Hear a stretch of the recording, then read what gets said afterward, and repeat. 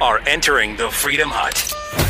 A big day for Trump on trade as a major deal with Mexico is poised to go through.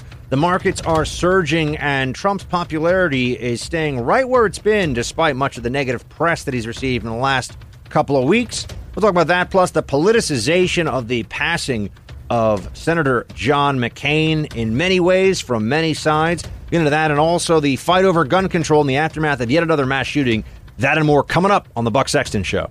This is The Buck Sexton Show, where the mission is to decode what really matters with actionable intelligence. One small step. Make no mistake. America great. You're a great American again. The Buck Sexton Show begins. Activate. Former CIA analyst. Former member of the NYPD. Buck Sexton. It is Buck Sexton. Now. Welcome to the Buck Sexton Show, everybody. Coming to you live from Los Angeles, California, out here for a couple of days. Enjoying the lovely weather. It's a fun place. Great food. Lots of gluten-free options, which is always exciting for me. Now, we have much to get to today. I missed you all on Friday. I'm sorry I had to fly out and was unable to do the show live then. I am back, though, back in action and excited for the opportunity. I'll tell you what, though, over the weekend, before I get into this on the news today, because a lot of you will have heard some of that anyway, and we'll break into the headlines and break it all down for you coming up here in just a few minutes. But I read over the weekend in its entirety Ann Coulter's new book, which is Resistance is Futile. And, we had Ann on the show last week, and I can tell you, I've actually read all 13 of Ann's books, I think, at this point. I've read every book she's ever written. I think it's 13 of them.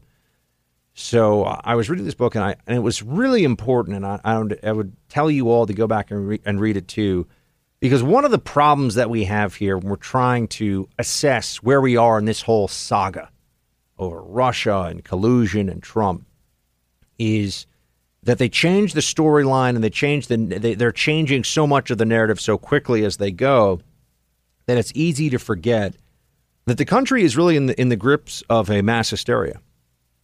That people have lost it, and they are no longer objective in their assessments of what's going on with this president. They are no longer able to view things for what they really are, to take a step back. And I know that we've been talking about this a lot, but when you go back and see how just filthy, dirty, underhanded the whole Russia collusion concoction is from the earliest days, it's tough to take any of these people seriously anymore. It's tough to feel like these journalist outfits that are all upset because they're not getting the respect that they think they deserve. They should feel lucky that they all still have jobs and platforms and that anyone takes them seriously. But, of course, if they're hashtag resistance, it's about a cause, folks. It's about activism. It's really not about journalism. It's not about presenting you with the facts and making sure that the American people are informed. It's almost like they are that the mainstream media is engaged in a political campaign. And all that matters to them is that they win. In this case, though, the campaign is that Trump loses or that Trump is destroyed as a candidate. And that's getting harder and harder for them based on the facts. Today you have this, and we'll get into some more of the specifics of it, the trade deal, though, that looks like the Senate has to take action still, but trade deal looks like it's going to happen in Mexico. Markets hitting new highs today, and the country still thriving economically.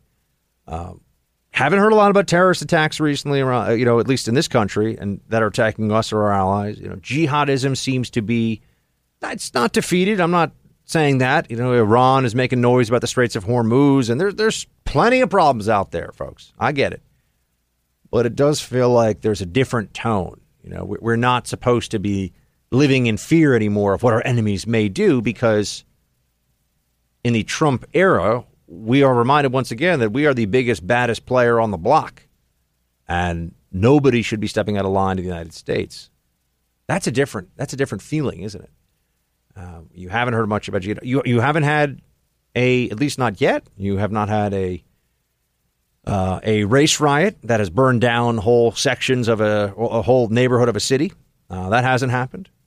there's a different tone in the country right now. As much as they want to tell you that things are terrible and it's awful and it's bad, that's a lie. And from reading Ann's book, I think you can see the desperation to continue on with this farce, which is what it is now. This farce that Trump is terrible, he's a fascist, he's a Nazi, he's destroying the country, all this. And it's exhausting. And I start to think that maybe the plan is just to exhaust all of us into finally, if not agreeing with them, which I will never do, ceasing to man the barricade, so to speak. I can't put up with these crazies anymore. I mean, they see good economic numbers and they want to claim that it's the Obama economy. When we all know that if the numbers were bad, they'd be saying, see, we told you Trump was unfit to lead the economy. We know that. We see that there's no evidence of Russia collusion. And in fact, you're hearing more than ever now about how, wait a second, if it's a campaign expenditure problem for Trump, that, he paid off these women that have these alleged affairs with him, whether he knew about it beforehand or not, his lawyer and all this stuff, Cohen's involved. Why is it okay for Hillary to do that? And how is it not foreign interference in our elections to use foreign sources and a foreigner to run? The answer is they don't have an answer. They just keep switching around the plan of attack. And I think they hope to exhaust us with their mania. And I was running through my mind as I was reading Ann's book over the weekend. It was running through my memory that just, this is how they are. We assume, it's the same reason why you look at some of these protests that happen and these movements that prop up and these people that are showing up and, oh my gosh, they're so upset and the resistance and they're breaking car windows. And a lot of us say, the problem is that we don't take to the streets over every little thing because we have jobs and things to do. And also can keep politics in one place in our lives without letting it overtake every aspect of our lives. The left isn't really capable of that these days. Politics has become an all-encompassing belief system. It's really become a religion replacement for them. And I see it a lot out here in California, too, where now, it's people talk to me and their anti-Trumpism, they wear it like some badge of honor all the time. And it's hard to have a conversation with somebody where they don't work into it. Oh, Trump. Oh, something about how Trump is bad. And you really get a sense of their virtue signaling because this is like people walking around trying to let everybody know that they're on the good guy team all the time. The good guy team is hating Trump. And it's a strange thing. It's a bizarre thing. I always also find it amusing when anyone finds out that I work in media for the first time and they think that I really want to get into some discussion about Trump with them. And I'm like, I just want to actually have a coffee. Can I get a coffee? Or, can I buy a sandwich? I don't really want to debate the merits of Trumpism right now. Well, I've got 20 people in line behind me. Can I just have a sandwich? They go, wait, don't I know you from? No, just unless you're Team Buck. But then I always know because then they smile and they're nice. It's when they see me, they're like, I think I've seen you on TV. Were you on Fox? Oh, no. That's some other guy with an incredible side swoop mane of hair. Some other guy that you're thinking of that fits into that category. So anyway, it's remarkable to me. And then you get into this, and I was asked today several times by people, just run of the mill, I was interacting with in different ways. What do you think of the situation with John McCain? And I say, well, what do I think about this? Let me tell you what I think about this. All right, I don't like, and I have to say this up front. Meghan McCain was the host of this show before me. Meghan is a lovely person, and I wish her and her family all of God's love and all the healing and the time to grieve properly that anybody can have and should have in this process. She lost her dad, right? So we need to put all that aside for a moment, though. I would like to put all that aside, and also I know, Meghan's husband, Ben Domenech, is a good friend. I know he's feeling this loss very deeply. I just spoke to Ben about this in the last few weeks. I need someone to make a determination as to whether, are we in a grieving period where we just celebrate a man's life, or are we being asked to pass political pronouncements? Because this is what I get uncomfortable with. This is what I don't like about this whole process. People are asking me today, what do you think of what Trump is doing here? And I go, I don't want to speak for Trump when it comes to his reactions to what's going on or what's going on here with the mourning period for John McCain. I just want to speak for me. I'm not. And then it goes even further into, are you willing to celebrate John McCain's heroism. And I said, well, of course, this. Do I think, there are some things that I can sit back and think to myself, rightly or wrongly, maybe if I were in that position, I think I would have done the same thing or the right thing.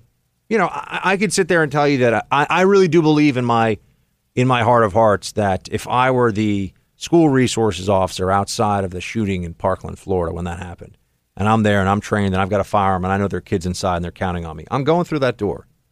I've never had a moment's doubt that would have been my reaction. Now, you could say, Buck, easy to say. I get that, right? But in my heart of hearts, I truly, truly believe that. I cannot sit here and tell you that if I went through a fraction of what John McCain went through, I would have kept it together, wouldn't have completely, lost it, wouldn't have wanted to leave. In fact, quite honestly, I think I would have broken with a fraction of what John McCain had gone through, not been in a position to lead his fellow POWs and to help, keep their spirits up and bring them home. So I look at what he did there with true reverence, because I know that I wouldn't have been able to do what he did there. I know it. And I would never pretend for a second that I'd be able to do any of that. But when people are asking me then, well, how do you feel about this? And they're bringing Trump into it, I say, well, hold on a second. I'm not going to let this become like climate change, where someone says, do you believe in climate change? And it's a yes or no answer. And if it's yes, then everything that they want to come along with that must come along with that. Well, then you have to agree with me on this policy issue, and you have to agree that, this Republican policy is terrible, and that, the coal industry is destroying our air, and, all these other things that come together with it. No. We can have a discussion about whether it is appropriate or not to do more than just pay respects to the family as a nation, a man who served his country honorably, and beyond just honorably, but served his country in exemplary fashion, and then also served in the Senate. But I mean, I can tell you that, and I'm not comparing them on any kind of a moral level, but I wasn't celebrating Teddy Kennedy's Senate career after he passed away. So I can celebrate John McCain's military service without having to celebrate his political policies and legacy, right? I mean, that seems fair to me. And what I see happening here is everyone wants to create a polarization on this issue where there shouldn't be any polarization, right? We should be able to look at somebody. You can tell me, Buck, it's too soon, but as we know, are the flags at half staff or half mast or not? Or, is it, this is now an issue. It's been turned, the media has turned this into an issue. The national conversation today involving John McCain has made this an issue, and you've got people engaged in all kinds of virtue signaling around it and everything else. So to pretend like I can avoid it and not speak about it feels a little, it's just not unrealistic. It feels unrealistic to me.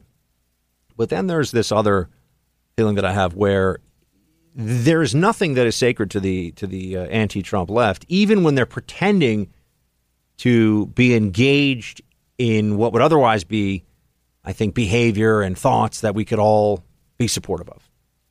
So, it is a good thing to be respectful of somebody who was a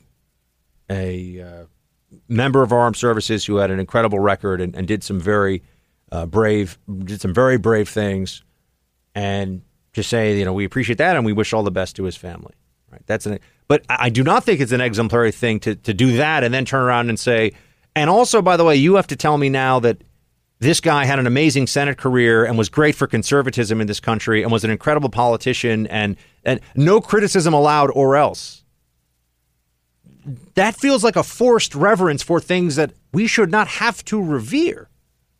And people are doing that, right? I'm seeing it all over the place, and I don't like it. I don't think it's right.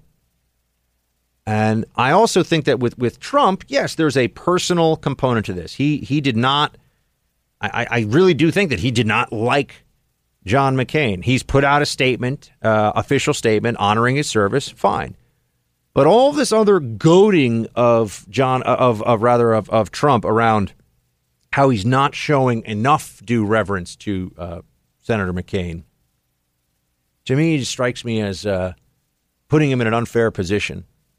The doesn't need to be politicized in the way it's being politicized. And maybe now that's even something that's a waste of breath, right? We know the same way that we can talk about how we shouldn't, after every gun control or every gun tragedy, rather, they're calling for gun control, and there's an immediate, almost instantaneous politicization of all mass shootings. Now, whenever you have a prominent public figure who passes away, there's going to be a political debate, especially a politician. There'll be a political debate about, the good and the bad and how it all happened.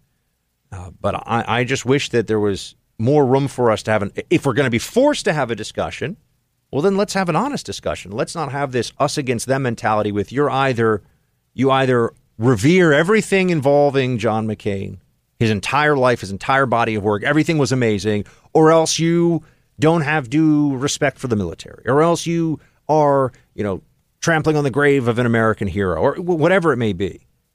That's not the way that this discussion should go. It's not a paradigm that I agree with. And I think that Senator McCain, especially in the last decade or so, on a policy side, has been really problematic. And I don't know why that's. I'm not defaming the man. I'm not saying anything about his service or anything else that's not laudatory. But can't we separate those things? Why do we? I have this weird feeling from today. Anyway, I know I'm going.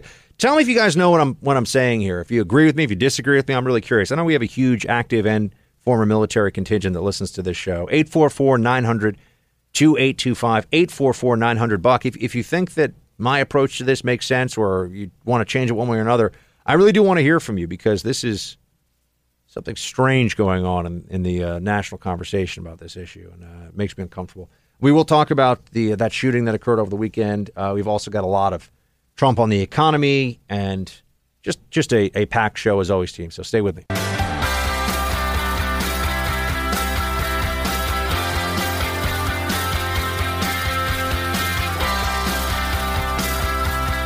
I can't help but think that part of the reason why there's such reverence for him today is because of who's in the White House right now, because they're polar opposites.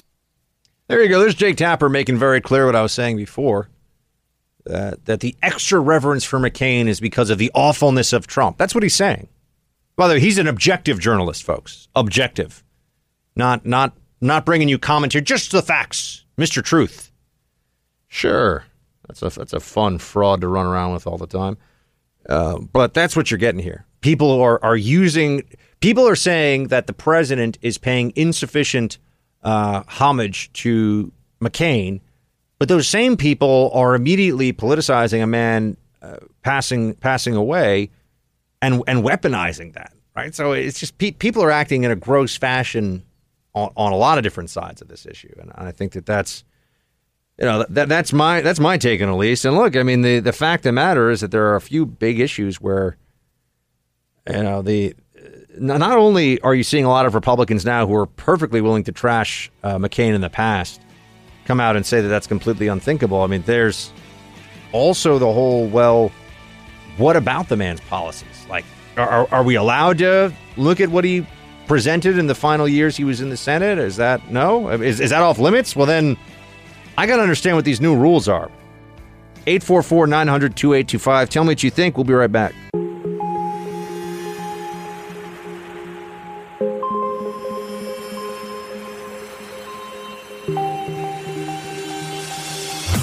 He's holding the line for America. Buck Sexton is back. Got some vets on the line here who want to talk about the legacy of John McCain and the way that we're all really being told we have to talk about it. Just by way of comparison, when we have so much focus on one individual service, I do think that we lose sight of the fact that, and I know it was exemplary service and it was exceptional even for those who are, in terms of what he had to endure and all the rest of it for those who were in frontline combat. But I know a lot of people who went through terrible stuff in Iraq, Afghanistan, have come back now, are still carrying those wounds. Does everybody have to speak kindly about them and everything that they do and every public policy initiative, every company decision? Are they beyond reproach, beyond that? I know the vets that I know from Iraq and Afghanistan, the ones that I know personally, they, including those who were very seriously wounded, lost limbs, I don't think they would claim that they have a right to a near coerced reverence. It feels a little strange to me. Let's hear what Noel in Seattle has to say. Noel, you're a vet. Thanks for calling in. Hey, what's going on, Buck? Yeah, I have reverence for, of a certain respect, for his time as a POW and everything. I mean, his war record was lackluster being the son of an admiral. He didn't really get a lot of the tough gigs, but as a politician, he has nothing to be proud of that I can think of. I mean, he is reaching across the aisle with Teddy Kennedy to stab everybody in the back with his amnesty plan. I'm not seeing anything to brag about there. Yeah, I mean, this is my point, right, Noel? So why is it that when I want to talk about this guy's political, remember, I've already separated out, the family he passed, he was somebody's dad, somebody's granddad. I mean, that's actually, I guess, I don't know if you guys, did he have grandchildren? I can't remember. But putting aside the family and the human component of this for a moment, which I think we should be allowed to do if we're going to talk about someone's national legacy and everything else, can we also separate out the military service and the universal respect that demands versus everything? What I'm seeing is, if you say, John McCain took some really, really bad positions as a senator, especially later on in life, you're a bad person for saying that now. And I don't understand why that should be the case. Right. It's one thing if you want to say, well, we shouldn't talk about that, but we are talking about it. And so what happens is the left is using McCain as a weapon against Trump. That's what this really comes down. That's what the real basis of all this is, right? That's why you're getting, oh my gosh, the Jake Tapper's the world. Oh, John McCain is, and Tapper's one of these guys who's always making a big profession of how much he cares about what's going on with the military and vets. In a way that I'd have to say is brand enhancing for him. But, I just think that, with this, we can either talk about it or not, but don't tell me that we have to talk about this in a certain way because of something that's unrelated, Noel. Right. Yeah. Well, anyway, look, man, I appreciate you calling in. Shields High. Keith in Mississippi, also a vet, wants to talk about McCain's legacy. How you doing, Keith? Doing good, man. How's it going? I'm good. Thanks for calling in. Yeah, I just... like 90% of our politicians, he forgot where he come from. Yeah, he is a hero for his service, but he started concentrating more on the money. He forgot he worked for the people and started working for himself. And that, in my opinion, is a problem today. And no, he's not the person that they're making him out to be now, in my opinion. I just agree that. For example, I guess it's because, look, what he went through is it's unthinkable for most of us to suffer that much and to go through that much and the amount of dignity that he did. But military service, even at very elite levels for other politicians, doesn't exempt them. Nobody would think it exempts them from criticism. Remember, I'm not sitting here saying that we should criticize necessarily John McCain, the man, right after he's passed. That feels wrong and disrespectful. But if we're going to talk about his political record, what I'm sensing, Keith, is people say, "Don't you think John McCain's service to his country was amazing?" And I say, "Yeah." And said, "And wasn't he a fantastic senator?" I said, "Well, no. Why do I have to go along with that? I mean, one has nothing to do with the other." Well, they forget his service in this country continued outside the military when he became a politician, and all of his service to this country was not good. And to me, when he did the showboat and thumbs down, he just shot his whole record out the window. Yeah, I mean, it's this is a guy who for a long time I've also kind of and look, thanks for calling in, Keith, and thank you for your service, by the way, and same thing to Noel, who called in before. For a long time, it feels like whenever the left has been playing this game with John McCain. This is what's been going on, folks. Where, by the way, if you remember when he ran with Sarah Palin as his running mate, they trashed McCain. I mean, there was all this reverend stuff was out the window. They trashed McCain. I had no problem with that. And, they were raising questions about his possible senility. And there was a lot of stuff that they were willing to throw at John McCain at that point in time. But the reason that they've always liked him is that, and the Democrats have always had real use for him, is that he was a guy who would at key moments, take a position that would get him what would be very favorable national level media coverage on an issue, and in ways that were really damaging to the cause of conservatism and the Republican Party. And so they loved it because not only would he do that, McCain was almost like the Kennedy swing vote in the Senate for the Democrats for a long time, right? Not only would he do that, but then when people started to say, wow, John McCain, I mean, I'm not sure that this is a guy who, is really keeping his word on this policy issue, or look what happened with Obamacare, or any number of things, then it's, oh, I'm sorry, you disrespecting his war record? This, and they love to do this, and they particularly like it in the context of Trump, because look, I did not support and did not like Trump's comment about I like people who did not get captured. I can't support that. Don't like that. I wish Trump hadn't said it.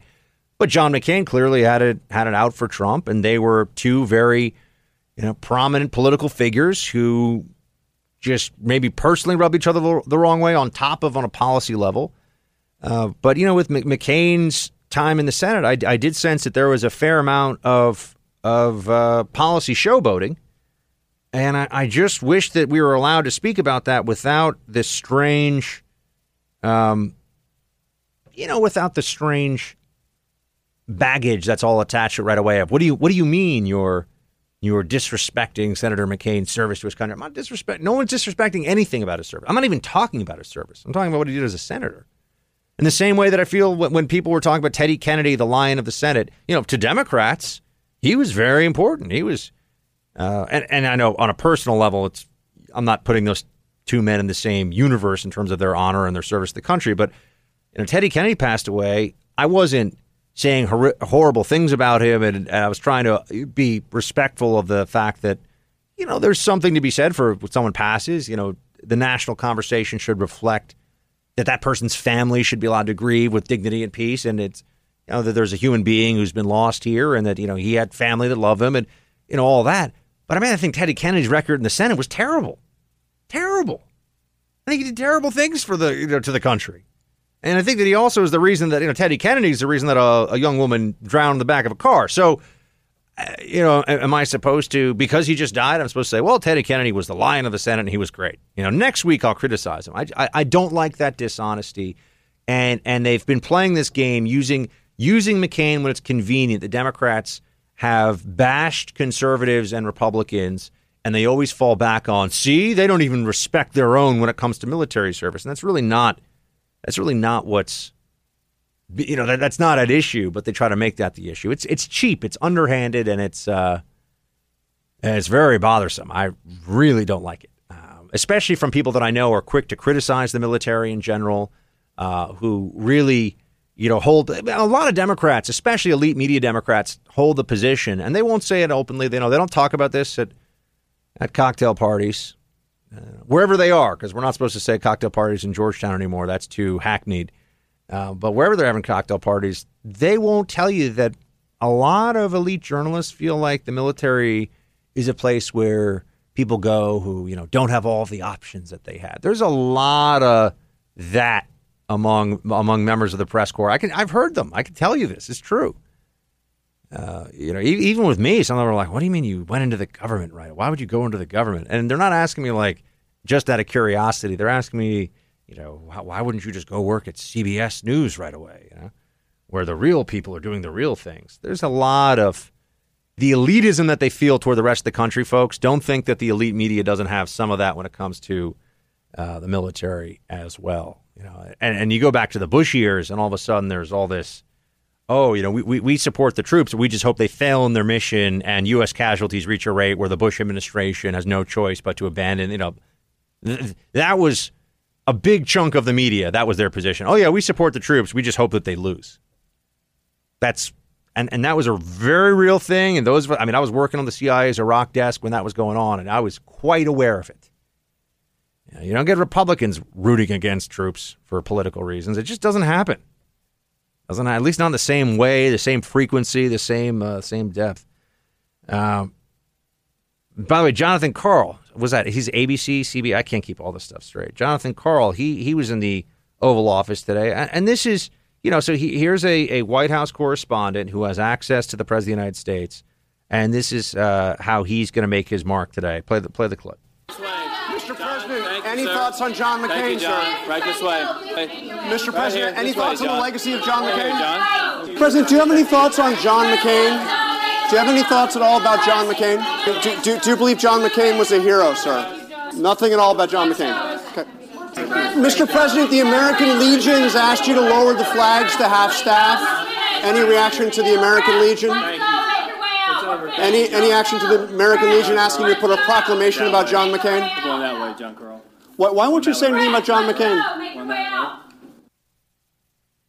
I think he asked the question enough times there, folks. What do you think? Mr. President, John McCain, why would you John McCain? I mean, I understand how the game is played. I know what journalists are trying to do here. But I do want to point out that no matter what President Trump said there about McCain, no matter what he said, it would be used against him. If he said right then and there, John McCain, was a military hero who gave his best to the country and had, we had our differences, but I respected him deeply as a man. They would say President Trump, seizing on the moment, flips his previous attitude about John McCain, another lie from Trump, saying it just for the camera. They would find a way to attack him on that. That's why he put out a statement in support of McCain. And yes, they lowered the flag at the White House. The flags were lowered elsewhere. But that's why this whole thing about let's try to get the president on the record with this, to me, there's really no point other than this is yet another way that they will find, if they were doing their jobs, if the press really believed that their job was to get information, to present you with fact, well, then you could say, all right, maybe the statement from the president will be just reported. But they would put the statement in the context of, see this bad thing that Trump did or said? He did or said that bad thing. Doesn't matter what the actual statement was or is or would be. And I think he knows that at this point. But, this is the game that they're playing, folks. Nothing is sacred to Democrats other than power, and so just be prepared for that in the meantime. That's going to continue on. We have much more coming up. I'm going to talk to you about this shooting, which also ties into some social media policies. I'll get into some of this in just a few minutes. Stay with me.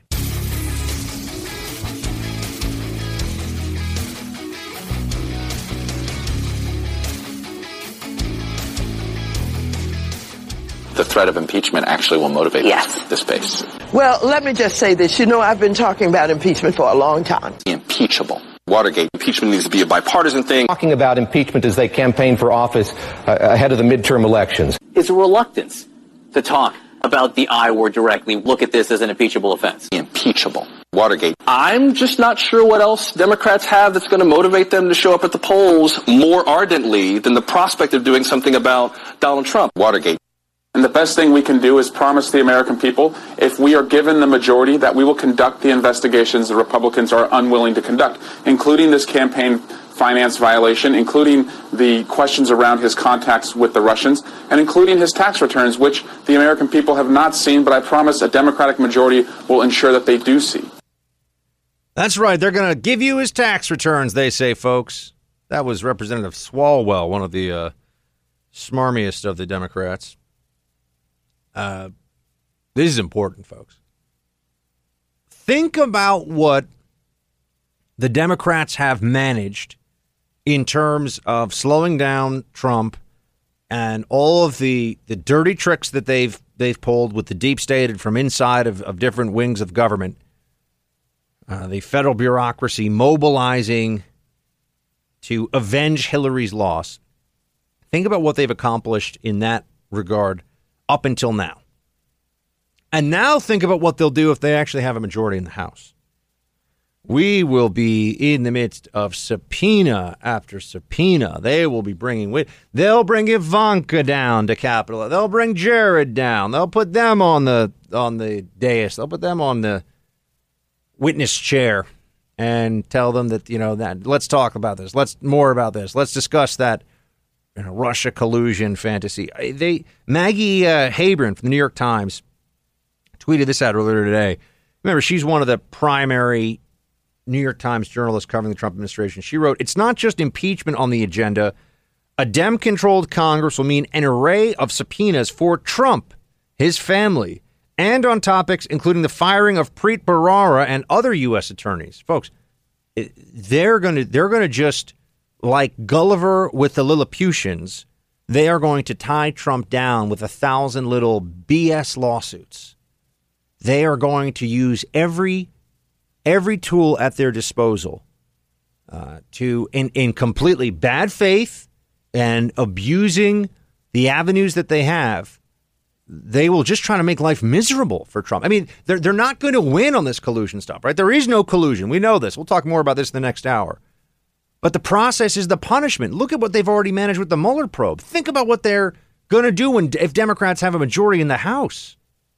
Think about the investigations that they're going to start and the leaks of, damaging information about anybody. And it doesn't have to be Trump. Anybody who's considered a Trump ally. They're just going to try to bury them all in bureaucratic crap. That's why this election's so important. That's what's at stake here. The entire Trump presidency is really at stake, folks. We've got more coming up. Stay with me. If you've ever found yourself wincing at the weak taste of coffee from one of those left-leaning commie coffee brands, you probably thought, I wish they spent less time on meaningless bias training, bathroom reform policies, and other things that defy common sense, and more time on their coffee. That's why you need Black Rifle. Folks, I'm all about Black Rifle coffee. I drink it every single day. I have converted many of my colleagues at the Hill to being Black Rifle coffee drinkers. K-Cup, I'll take it in ground beans. I'll take whole beans even. That's how good their coffee is. I'm lazy, but I'm still willing to grind up my own Black Rifle beans because that's how delicious the brew will be. I'm also big into making cold brew myself with Black Rifle. Check it out for yourself. Visit blackriflecoffee.com/buck. You'll receive 15% off your order. It's a great deal, folks. That's blackriflecoffee.com/buck for 15% off your order. blackriflecoffee.com/buck. Check it out. Don't drink that commie coffee. Drink the good stuff with a bunch of patriots at Black Rifle. Buck Sexton. Your mission: decoding the news and disseminating information with actionable intelligence. Roger that. One small step. Make no mistake. America ready. Great. You're a great American again. This is the Buck Sexton Show. Activate. Former CIA analyst. Former member of the NYPD. Buck Sexton. It is Buck Sexton. Now. The biggest crime you can commit in America today is to have been associated with Donald Trump. If you're associated with Donald Trump, they're going to Manafort you, they're going to Cohen you, they're going to do all of these things to you, and they're going to look hard, and they're going to search, and they're going to stretch. I think the only people who are going to run for office now are going to be independently wealthy people who don't have to rely on their businesses, or people who come from backgrounds where there is no vulnerability at all. But businessmen are going to be deterred from running for office because they know it's going to result in a kind of legal colonoscopy of everything they've done from the day they started out in business. And they're going to go beyond the statute of limitations. It's the Al Capone approach. If we can't get them on the grounds that we'd really like to get them on, let's go after them on taxes. Let's go after them on business. It's targeting people. And if they can target President Trump, they can target you. They can target anyone. Well, this is what the libs refuse to talk about. This is what they pretend we don't all know. And is one of the reasons why they cannot be taken seriously when they talk about how they really just want to get to the truth about Russian interference or this, that, or the other thing. They are setting a precedent with what they're doing to Trump. And the precedent is if you are in any way an enemy of not just the resistance, but really the Democratic Party now, they are going to find a way to ruin your life, even if you're completely innocent. Remember, when people say things like they'll go after you on taxes, when they say things like they're going to investigate your business, only somebody who doesn't understand how government processes works would respond, well, if you've paid your taxes, you have nothing to worry about. Wrong. That is false.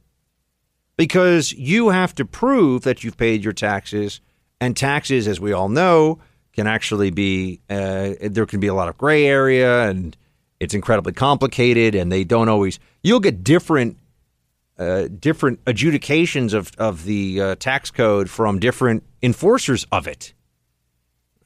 But the point is that just making you go through all that, the discomfort, the expense, the anxiety, the fear, that has a deterrent effect. So they can't beat Trump on policy. They can't put up a politician who can win in a messaging battle. So what they're doing instead is just they're systematically ruining the lives of all people around Trump that they can. And, you know, you can say what you will about where the Republicans have their own shortcomings and everything else. We don't do this to the left. All right. This is not a both sides thing. This is not a both houses, you know, should have a pox on them, so to speak. It's kind of a butchered Shakespeare quote, but Romeo and Juliet. But that's very important for you to keep in mind. We don't do this. There's no effort to not just chase Valerie Jarrett out of a restaurant or chase David Axelrod out of a restaurant that they're in now or while they were Obama's chief advisors. They go on to great things in their careers.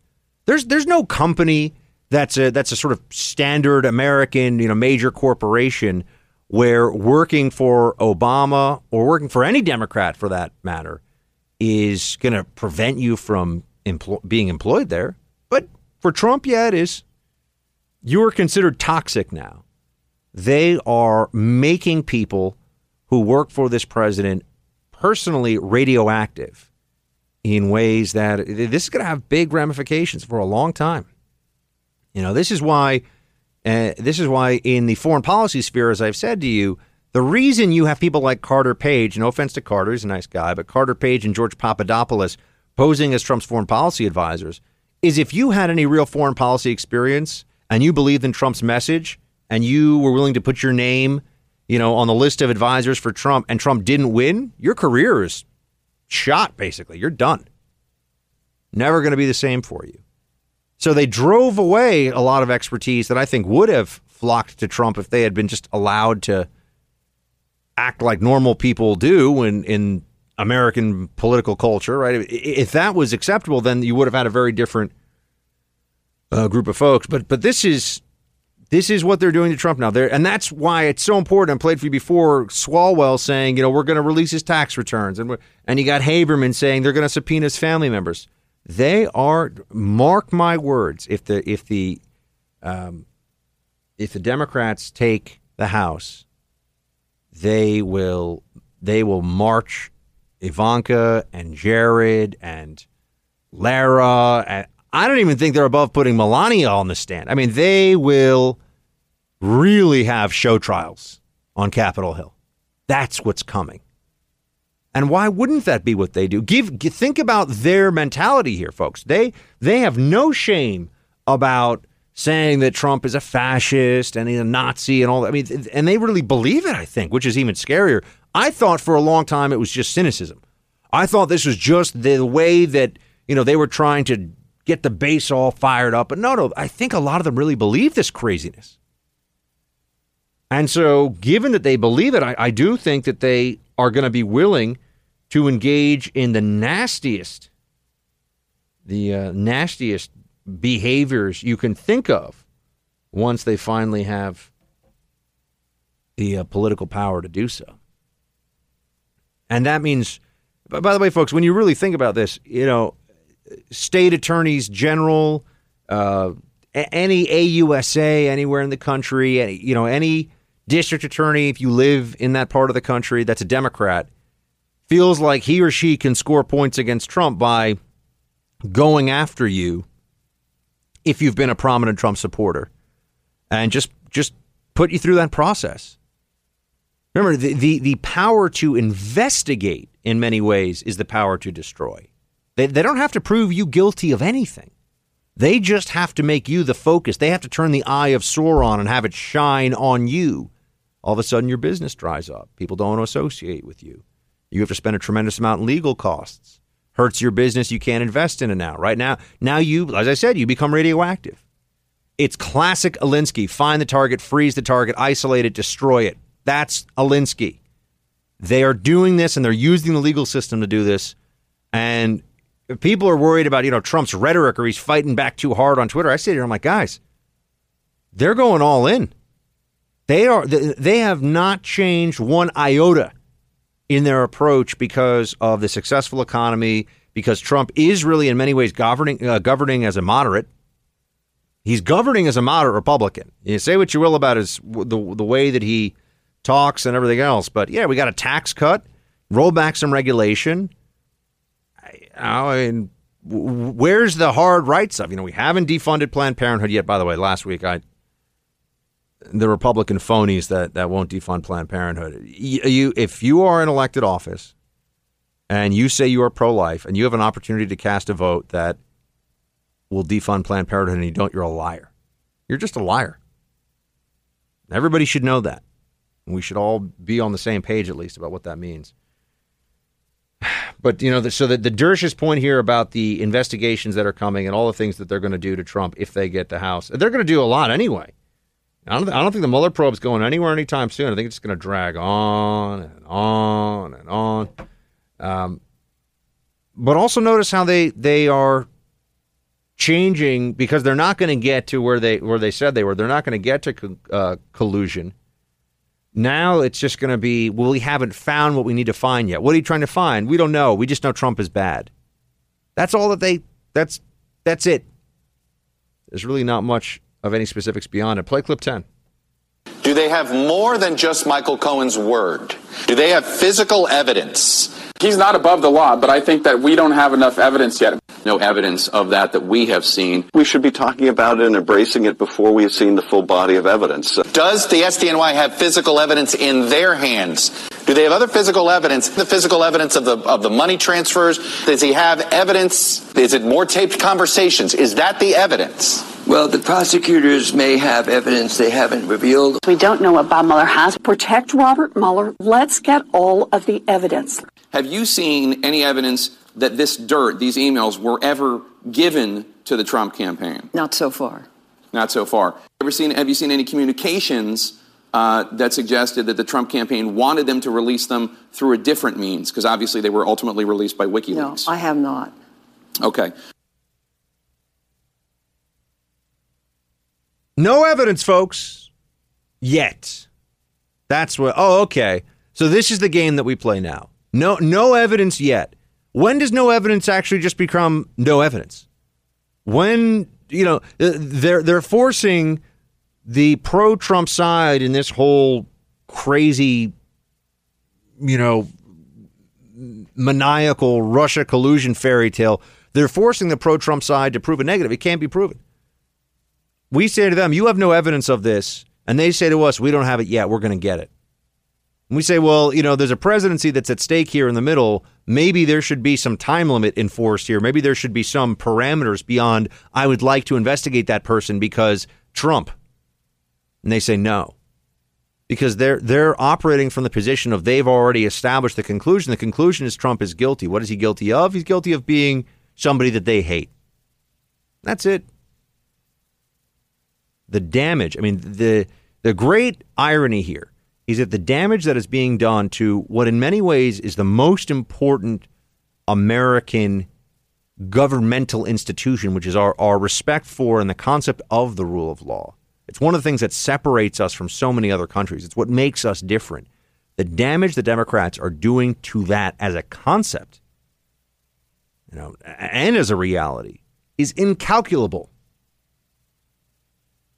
They're weaponizing our legal code and they're weaponizing prosecutors' offices against the president of the United States in ways that are so obvious, so transparently biased and partisan that we won't be able to, nobody who's paying attention will be able to think of those offices and of those powers in the same way.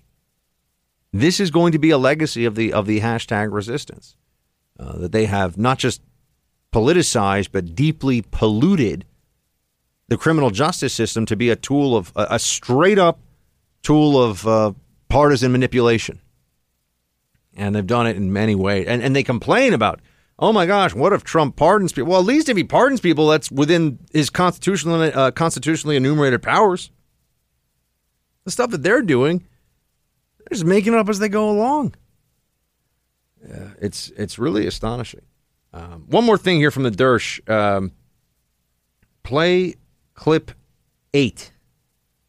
He has constitutional defenses to the investigation being conducted by Mueller, but there are no constitutional defenses to what the Southern District is investigating. So I think the Southern District is the greatest threat. That's right. What they're saying is, Cohen, they're trying to find a jurisdiction and an approach against the president that will take him down. They're essentially shopping for a favorable venue for the legal destruction of the Trump administration. That's what Mueller has been doing. That's the purpose of all of this. And as Dershowitz said in the very beginning, if they can do it to Trump folks, they can do it to any of us. And as I am fond of saying, one of the very important maxims from the Freedom Hut here, and has been for all the many years now we've been doing the show, is that they do not have to burn down every village to make their point. They really only have to burn down one, and then the rest will fall in line. If they are able to do this to Trump, what does it mean for the next person who wants to come along to challenge the establishment? You can either be a part of the establishment and be celebrated, get a lot of money, people say nice things about you, you're popular and everything else, or you can challenge the establishment like Trump has and feel the full fury and honestly the full collective psychosis of the American left leveled against you. For a lot of people, even very, stalwart patriots, people of tremendous courage, honor, and integrity, they look at this and they say, I got a family to raise, or I've got obligations. I don't want to be a part of this. I see what they're doing to Trump and those around him, and I can't sign up for that. So in a sense, folks, even when the Democrats lose, they win. 844-900-2825. If you want to chat, give me a ring. We have much more show. I will talk to you about this shooting that occurred at the gaming tournament. We'll get into that. Also, an update on where Trump is with the economy, and then we'll talk Barack Cuomo. By the way, in the third hour of the show today, we're going to have Matt Walsh. He's a phenomenal writer, my old colleague at the Blaze. Matt's columns are... he's one of the very few people, and I'll tell you this, and he's a peer, so I don't say this lightly, one of the very few people who I will really make an effort to find his columns to read them. It's not just if it pops up in front of me. I'll actually go track down a Matt Walsh column to read it. There's probably a half a dozen people in the game today who I feel that way about. Matt will be joining on the crisis of the Catholic Church and its hierarchy right now, and the sex abuse scandal. We'll get his thoughts on that. That'll be coming up in the third hour. So much more coming your way, team. Stay with me. Speed and efficiency are critical when it comes to getting everything ready to go when you've got a new hire. Folks, it's a very tight employment market out there. So when you get a good candidate, when you're bringing somebody in, you want to make sure that it moves quickly and you're not wasting any slots on somebody that has a red flag in their background that may have been missed somehow, right? Global Verification Network is the only dual certified, veteran-owned background investigation and vetting company. They are federally certified as a veteran-owned business, and they're headquartered in Chicago. So unlike a lot of the other guys, they're not sending your work overseas. They're not letting the servers in some country that you've never even heard of store your sensitive data. They treat every case as critical, and they make sure they are available to you for any questions you have about the background investigation process for your employees. Go to mygvn.com. Again, mygvn.com, or call 877-695-1179 and tell them Buck Sexton sent you to Global Verification.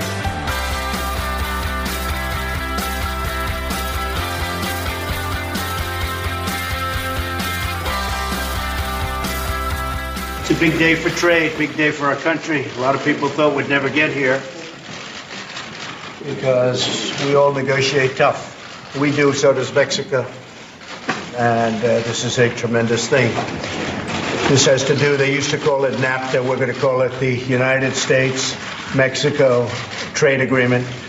And we'll get rid of the name NAFTA. It has a bad connotation because the United States was hurt very badly by NAFTA for many years. And now it's a really good deal for both countries. And we look very much forward to it. So we get a U.S.-Mexico trade agreement that looks like it's going to happen. I know there has to be congressional action on it, but it looks like it's going to go through. You've got stock market crushing it today. Fantastic stuff in the stock market. You've got all these people that were saying that the trade war was going to tank them. The market's not budging, folks. You know, it's really important when you're going to talk about sentiment and what's true and what's not. Look at what people are doing with their money. It's easy to posture and pose on political issues when you don't have anything at stake. But look at the money. Look at what's going on there. It doesn't seem like all these people that are they're so worried, everyone's so worried about Trump and the economy and this trade war, he's gonna tank the global economy. That's what they've been saying. Meanwhile, the opposite has been true so far. From what we see, Trump has been an excellent steward of the economy, and this is the part that hurts so much for Democrats. Better on the economy than Obama was.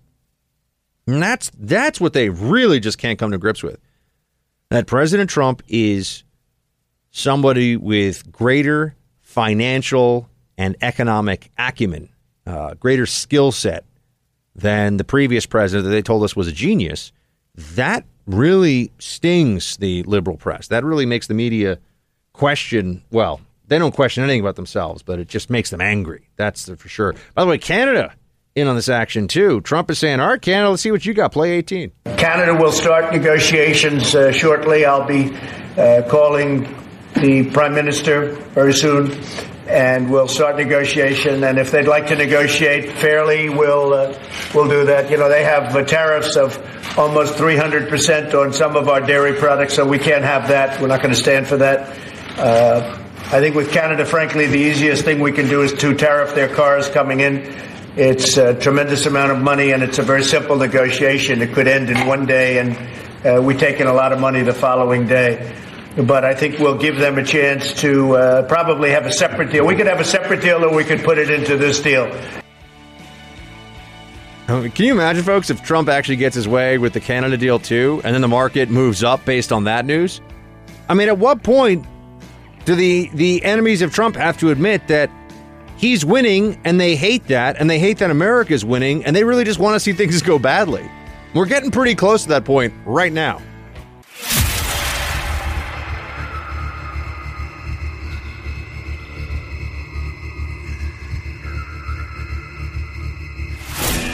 He's back with you now, because when it comes to the fight for truth, the buck never stops. John in West Virginia, you've been patiently waiting, sir. Good to have you on. Hey, Buck, how you doing, man? Shields High. Shields High, thank you for calling. I'm from West Virginia. I've seen steel jobs go out the window, 10,000 people leave this area, and now I'm seeing these jobs come back. I'm seeing all kind of, like what you said, was everything you said was right, man. The stock market's booming, trade deals he's doing. I mean, what American doesn't see this as any good?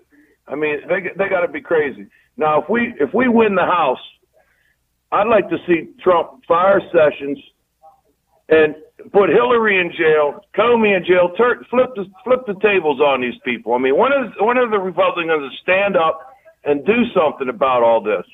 There's no way I want my country to be socialistic country. I don't want that. I mean, some Americans got to be ready to stand up and take control of this country, because it's going way to the wayside here, man. This ain't my America.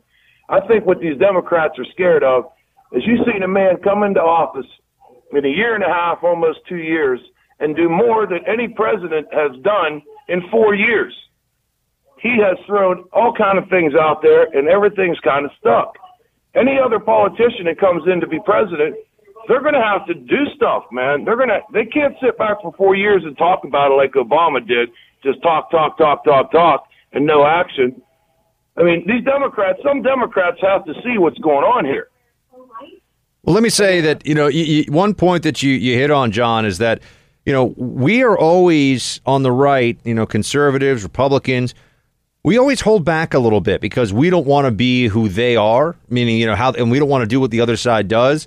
But it's very clear at this point that they have made a decision, that the ideology of the left now has embraced the usage of law enforcement and prosecutorial powers to destroy their political enemies. And, it's funny because they talk about Trump as a fascist, but the real police state stuff is all coming from the left now.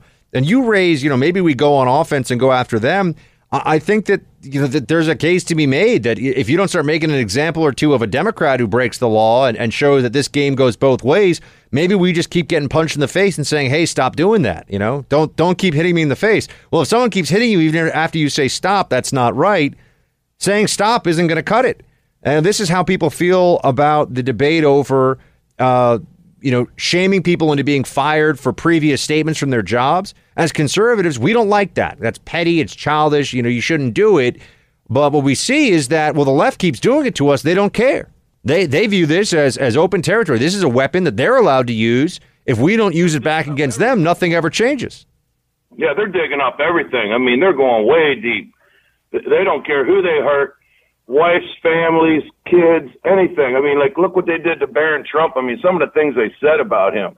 Yeah, it's appalling. And look, these people have no outer limits, John. They're willing to, say and do anything right now because they've convinced themselves that the country's at stake. Meanwhile, you and I are sitting here, we're like, the country's doing great. What is their problem? Anyway, Shields High, John, thank you for calling in. This is where the real disconnect is, folks.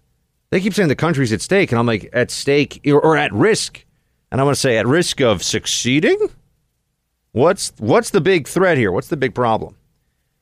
All right, so I did want to spend a little bit of our time on this shooting over the weekend. Although I don't think there's a tremendous amount of time and analysis needs to be put into this, but it's a tragedy. You have 2 people killed. I think 11 people injured, 2 killed. And this guy David Katz, came into a video gaming tournament, a professional video gaming tournament, and shot some of his competitors and killed 2 of them. He passed people that were in the way to go specifically after his competitors.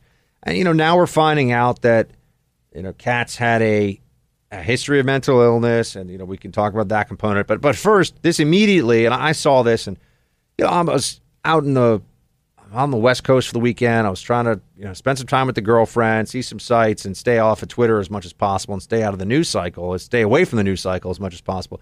But I see immediately all the really nasty anti-gun stuff and, all talking about the gun-free zones and how we need to do this and that. And it's the same debate every time. I mean, these people that start saying the NRA is a terrorist organization, it doesn't matter what the facts are.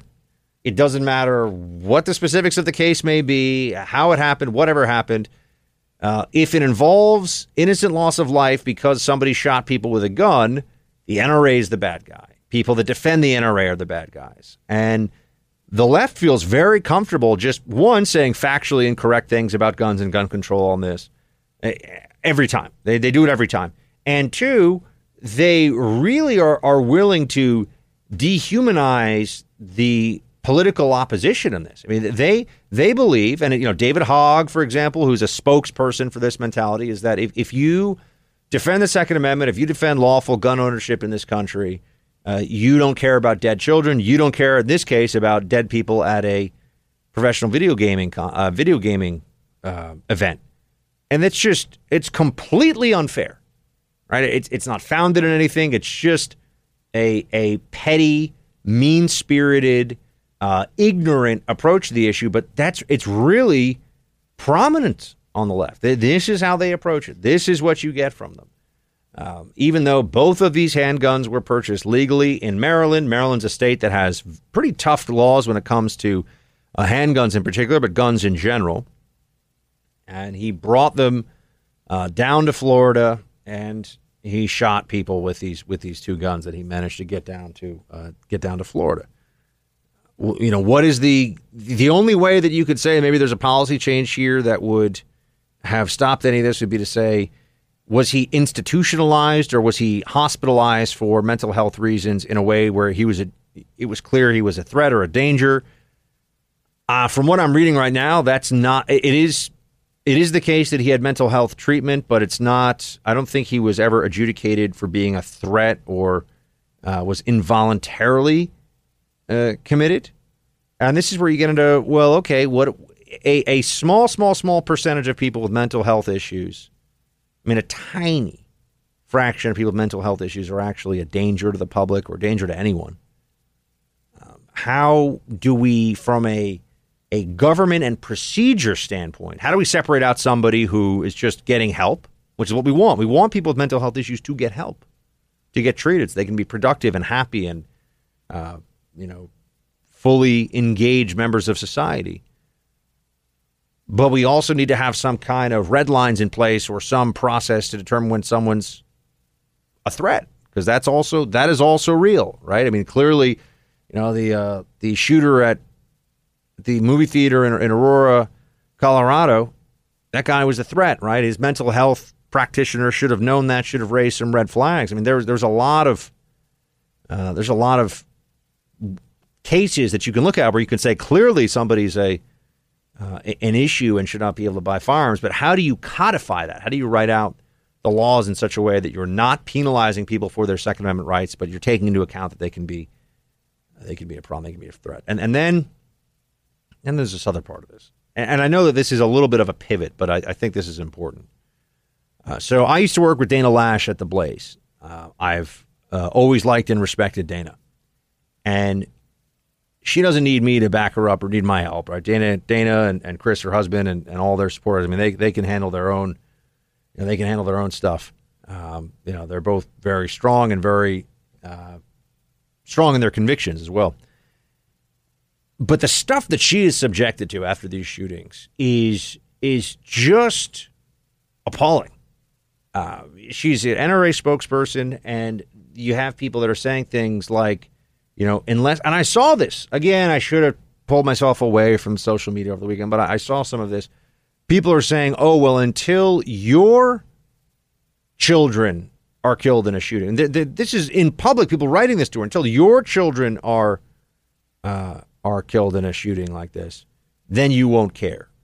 And just the most horrible thing. I mean, Dana's a mom. I mean, it's just the whole thing. It's so terrible what they say to her. And I actually took a step back from this. I thought, I must be misreading this somehow. There must be something I'm missing, because it can't really be the case that Twitter would say that Dana Lash's kids, or rather people saying that Dana Lash's kids need to be murdered, does not violate Twitter's terms of service policies. And, Daily Caller wrote this up, and some others have written this up. But sure enough, I mean, I thought that can't. I mean, Twitter's a huge multi-billion-dollar company. It's lefty, but it can't be that crazy. Nope. Sure enough, you had somebody write to Dana, if Dana Lash has to have her children murdered before she'll understand, I guess that's what needs to happen. Twitter's rules say you may not make specific threats of violence or wish for the serious physical harm, death, or disease of an individual or group of people. But when Chris Lash, Dana's husband, I also know Chris, reported this, Twitter ruled in favor of the person saying that Dana's children should die in order that she understand the real consequences here of her gun control policy. Now, folks, Twitter's not run by a bunch of morons, right? That I don't believe. But it is run by a bunch of ideologues, and it is staffed by a lot of ideologues. And I think what we see here is quite clearly that this era we have stepped into now of the partisan parsing of social media platform rules and regulations is just going to get worse and worse. And we're going to keep losing. We are going to keep losing. The same phenomenon that's true on college campuses, the same phenomenon of a really unbridled and loony level progressivism that's true in the news media, that's true in Hollywood, and it's true on college campuses, affects Silicon Valley, and it affects these companies, which we have allowed to get far too much power. And this notion that they're private companies and they can't be regulated or they can't be in any way touched by the government. Isn't it fascinating how liberals all of a sudden are not really wanting to put on their regulatory hat so much? Because they know this gives them a massive advantage. This gives them the advantage of posing as what the market wants, right? So liberal speech, liberal ideas, they get this huge boost because we think of social media as a fair and neutral arbiter of what the public wants to read about, what the public wants to hear. But really, it's conferring a false legitimacy on a lot of these liberal ideas while suppressing conservative ones.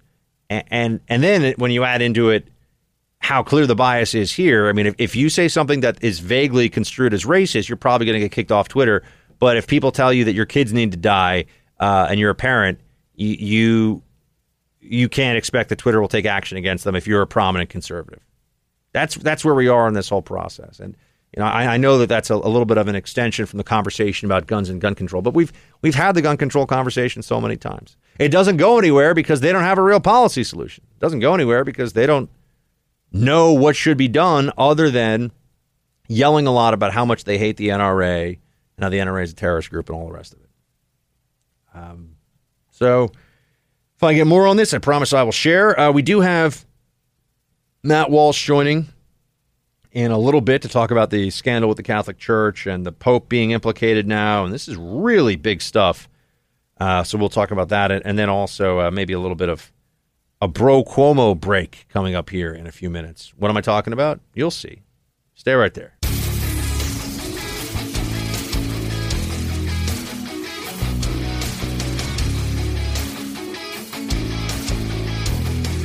You lie, that matters. That is a crime against the American people. Stop lying to them. After and he knew about the payments later on. He's lying. Are we a foreign inimical power? No, with your phony polling and everybody saying, excuse me, no, that he could never win. People say we didn't cover his lying and bad character enough. That's what I get criticized for. Unless you're getting $50 every time you say the word. It used to be collusion. Tonight it's lying. No. You cover that more than the booming economy. You cover that more than the low unemployment rate. You cover that more than the consumer. He talks about this more than he talks about all of those things. You were a world-class journalist. He used to go to plane crash sites and cover war. I go now. Famine. I was in Helsinki and saw one of the most embarrassing things I've ever seen in my life. We saw what you wrote about it. We saw what you wrote about it. It was really embarrassing. Take that back? Was that a big lie? No, not a chance. Right. Was a story that CNN published on July 27th. It was embarrassing what happened in Helsinki. Now needs to be walked back a lie. And I'm glad that you didn't have to experience it the way we did. I'm not ignoring anything. That's quite a... Bro Cuomo's like, yeah, it was embarrassing. Hey, I didn't like it. It was embarrassing. Why was it so embarrassing again? What was the terrible calamity that occurred in America after that Helsinki? Oh, the answer is nothing. There was no terrible calamity. They acted like there was, but that was not, in fact, the case. I do think at CNN there's a little bit of a desperation going on because the narrative of collusion is falling apart. It has been for a long time, but they're running out of runway for the fable, and they're also completely uninterested. And anybody who's being an honest observer of it sees it, completely uninterested in the lack of how there's any interest in the other side, right? What's going on with Strzok? What's going on with the rest of them? How about an investigation there? Play clip 4.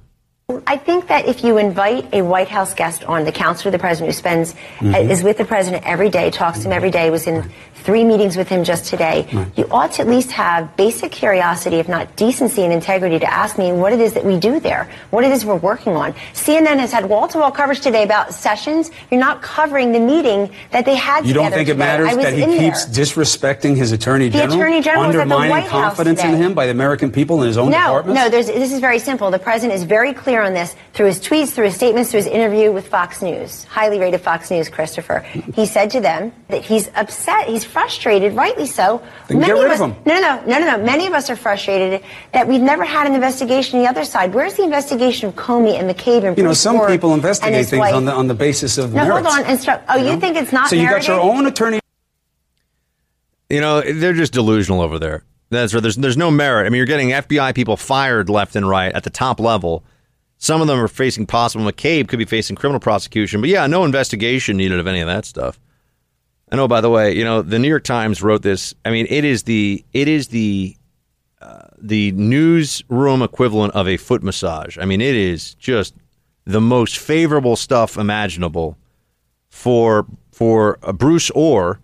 Guess what happens tomorrow, folks? Bruce Ohr from the DOJ, the guy that was Steele's main point of contact, the DOJ, he's testifying before Congress. Oh, are we supposed to think that a big profile, not an editorial, a profile that makes Bruce Ohr's case in the pages of the New York Times the day before he testifies in Congress, that's an accident, folks? We're not all idiots, even if the New York Times likes to treat us like we are.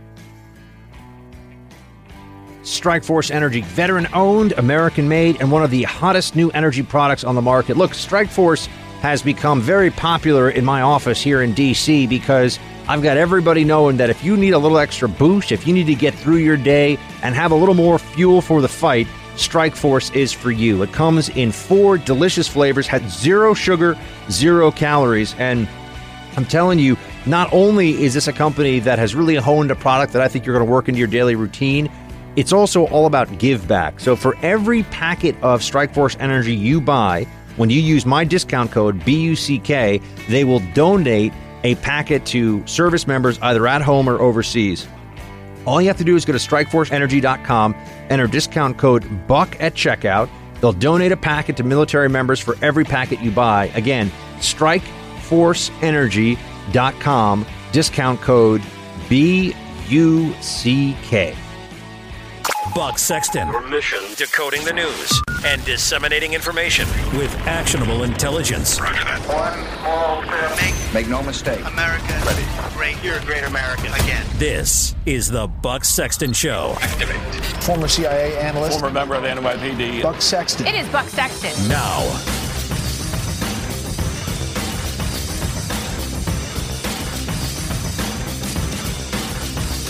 So, team, there have been some bombshell revelations about the Catholic Church in recent weeks, and in fact, the last 48 hours or so has seen one that goes all the way to the top. Allegations that could bring in the credibility and the ethics of the Pope himself. To talk to us about this and all the implications, we have Matt Walsh on the line. He is a senior writer at the Daily Wire. You can read his latest at dailywire.com.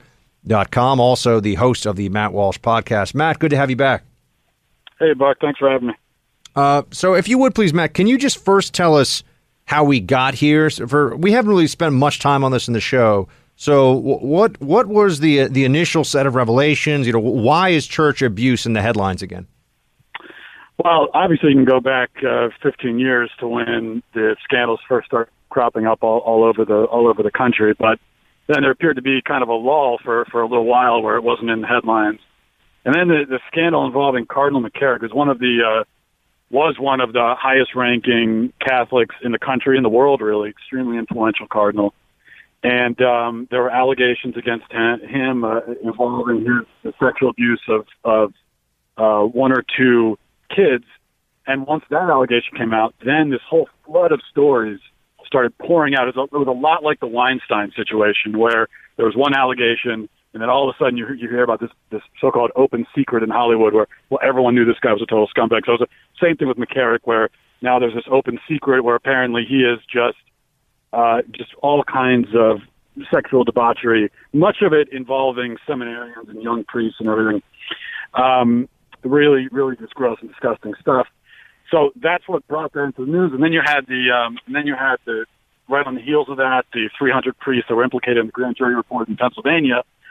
So now this is a big thing everyone's talking about. And then finally we have yesterday, Archbishop Vigano, who's he's retired now, but he was one of the highest ranking people in the Vatican. He was essentially an ambassador from the Vatican to the United States.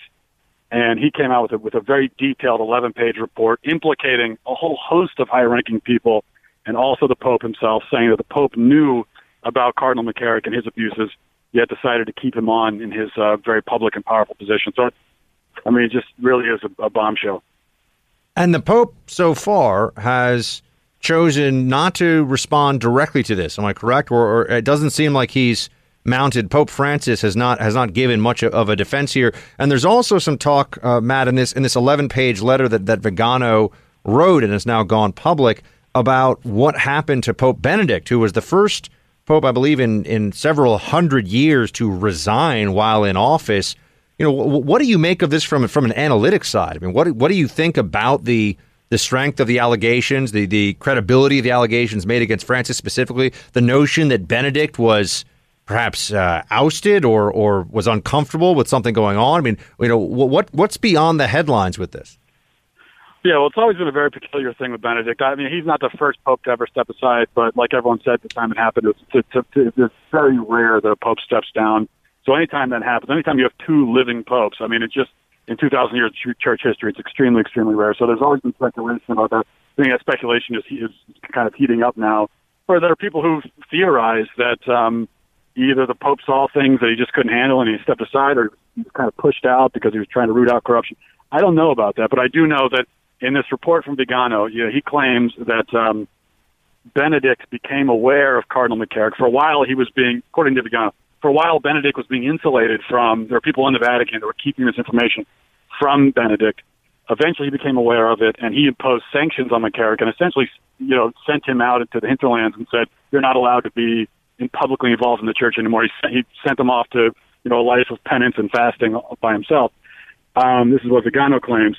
And then when he, under these mysterious circumstances, he's gone, retired. Now Francis comes in and he lifts the sanctions on McCarrick, despite knowing everything he's been involved in, and puts him back in the public life. Now, as far as the strength of the, of course we don't know. I mean, I can't say that this is 100% confirmed or anything, but these are very credible allegations from a very credible witness. This is not some crackpot conspiracy theorist in a blog somewhere.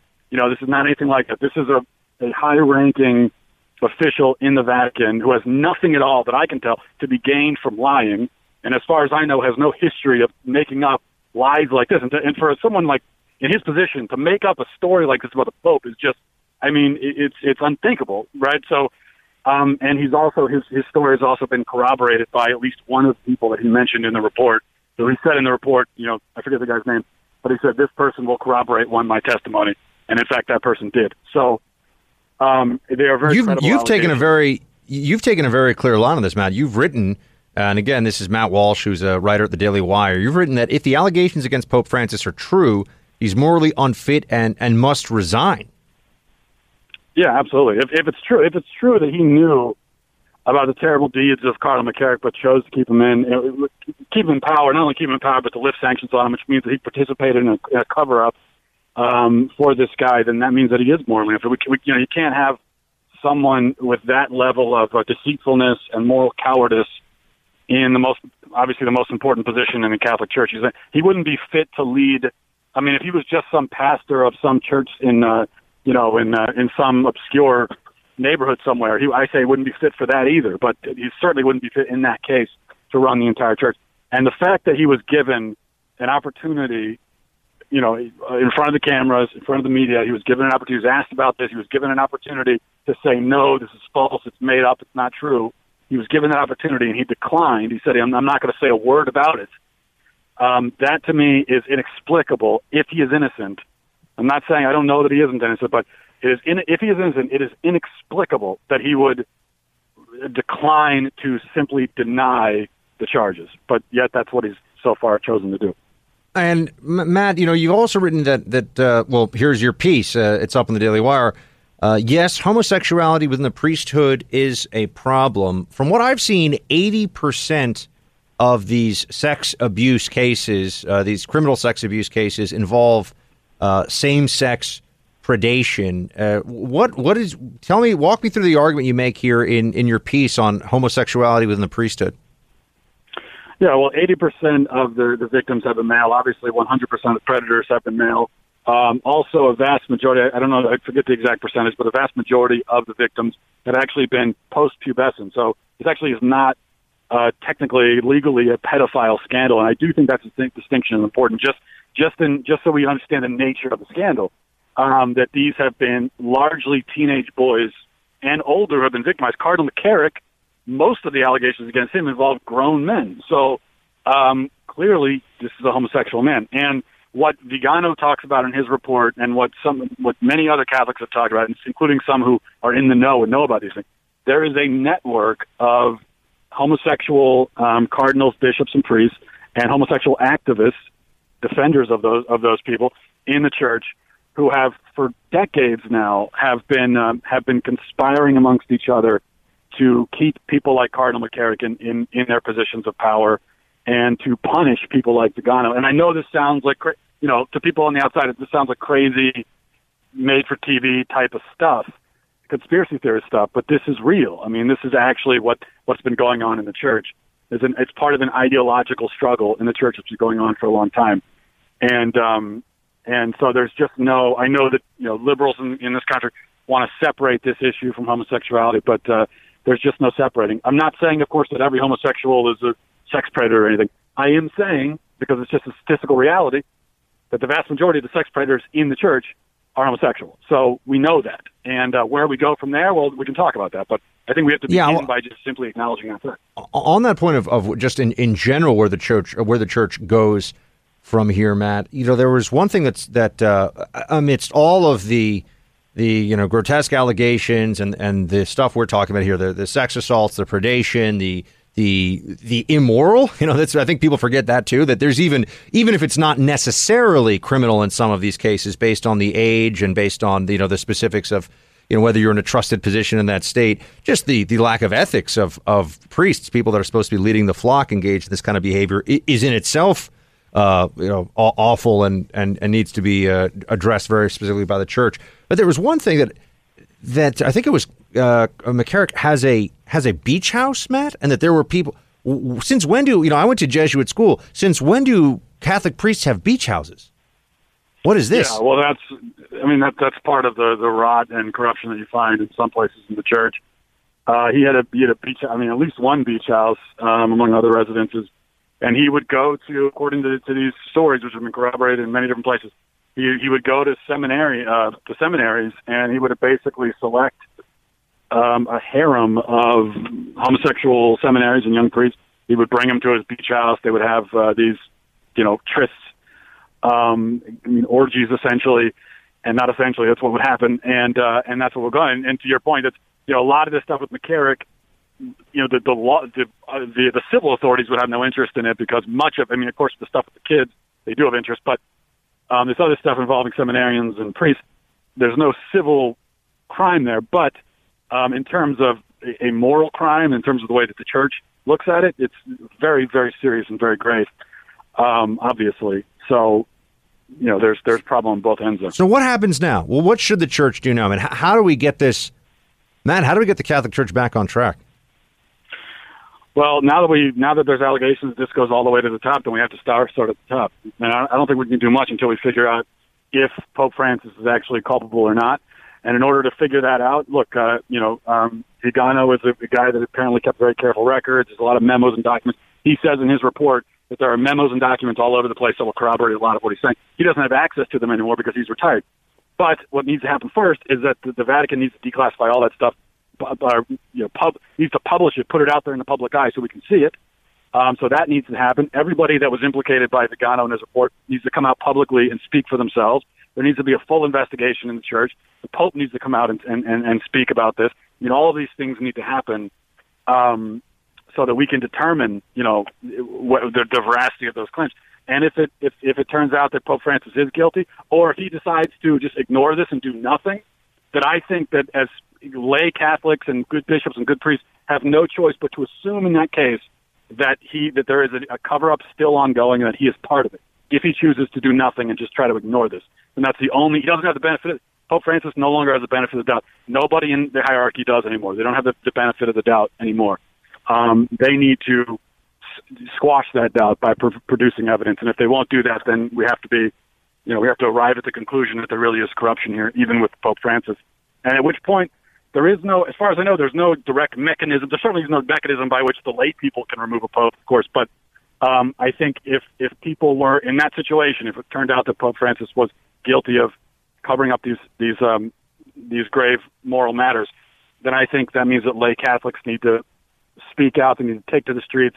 They need to push their bishops to push Pope Francis and really apply pressure to get him out in that case.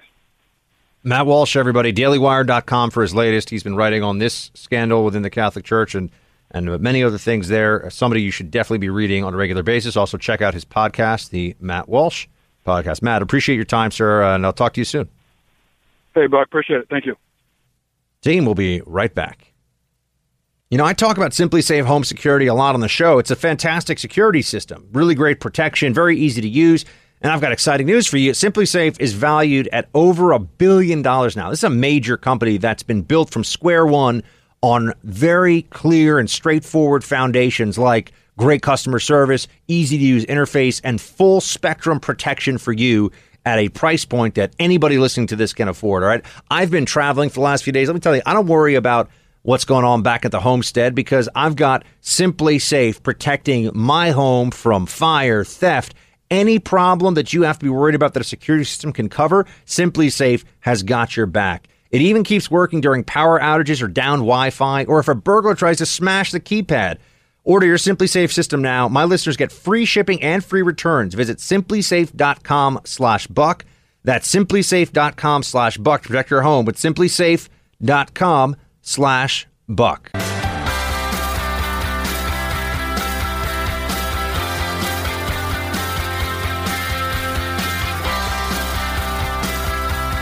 Beto O'Rourke, folks, getting a lot of play in the media right now. A lot of folks are suggesting that he may be able to defeat Senator Ted Cruz in the great state of Texas.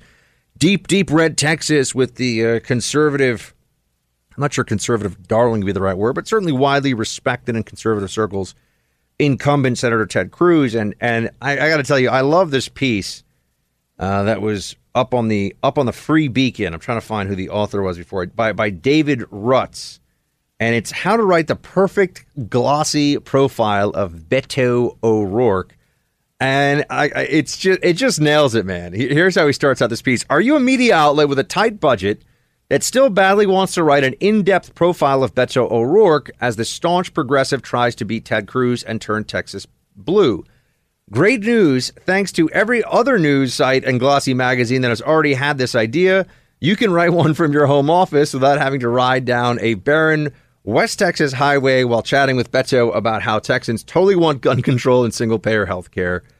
Along with a heroic shot of O'Rourke with his shirt sleeves rolled up and looking dashing but determined, here's how to make your 150th iteration of this story really shine, end quote. Look, it's brilliant, by this piece on the Free Beacon that David Rutz has put up there. It's so good because it really is almost like a game of Mad Libs, where everything that you insert into the blanks, though, has to just be another variation of how awesome Beto O'Rourke is, and how how he's just this incredible candidacy. Oh, he's so amazing. People talk about how politics is a rough game. I got to tell you, if you're a Democrat, it's really not that rough. Because the national media is going to have, 90% of the media is Democrat, 90% plus. So 90% of folks are going to be on your side. That's not hard. That doesn't feel tough. When you can count on every major editorial board in the country, basically, with like one or two exceptions, completely having your back. I don't think it's hard to run. I don't think it's hard on your ego. In fact, even if you lose, you're going to have been told the whole time how great you are, how groundbreaking you are. It's easy. It's easier to run as a Democrat for office. It's easier to be a Democrat in the media. I'll tell you that much. That's for damn sure. Man, the other side of the aisle. If this was just a business proposition, a lot more warm, safe harbors to put into if you're a Democrat in the media than if you're a Republican. That's for sure. That's for sure. But he gives some specifics here. Rutz gives some specifics about how to write essentially a piece of not fan fiction, but, fan literature as a member of the media about Beto O'Rourke. And he says, first, inspire hope and grit with your headline with a question. In the Texas Observer, Beto testing. Can Beto O'Rourke, seat of the pants, do-it-yourself, break-the-rules campaign succeed? Washington Post, Beto O'Rourke is a Mexico-loving liberal in Texas. Can he really beat Ted Cruz? Texas Monthly, does Beto O'Rourke stand a chance, et cetera, against Ted Cruz? I mean, just all the way through, you ask with a question mark. Then the second point, if you're going to make your own Beto O'Rourke profile, say something about how he's like a Kennedy. Quote, this one is very important. O'Rourke sort of looks like a Kennedy, and he's youngish and has correct thoughts. Thus, he is Kennedy-esque. In the Me Too era, the left's fetishization of a notorious womanizer puzzles to a degree, but narrative's gonna narrative. Also, talk about how he's charismatic. He has hair. He's a log shot. He was in a punk rock band. He uses edgy swear words. Texas is undergoing demographic changes. Ted Cruz is the worst. Don't forget what happened to Wendy Davis. And then essentially you can take those different concepts and just write your version of it. And you, too, can have a wonderful profile of Beto O'Rourke, just good to go, that everybody in your newsroom will think is fantastic and will get you all kinds of acclaim from your fellow journalists. And by the way, this was a great send-up of how to show just the echo chamber effect here in the media and how they're all doing the same stuff and they think that it's different. And, you know, look, journalism is in a crisis phase right now because it's undermining itself with every passing day. And it also is showing its irrelevance. There's so much information out there and so many people giving information that the traditional media echo chambers are losing ground with every day. And their treatment of Beto is just another example of that. We've got much more coming up, including the scooter wars. I'll tell you about that. Stay with me.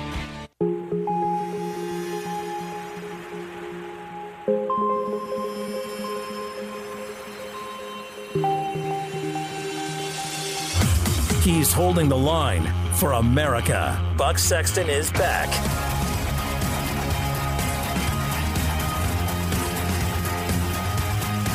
So, you know, team, when I'm on the road, I like to give you a little bit of an update of what I've seen, you know, out seeing the sights and doing the things.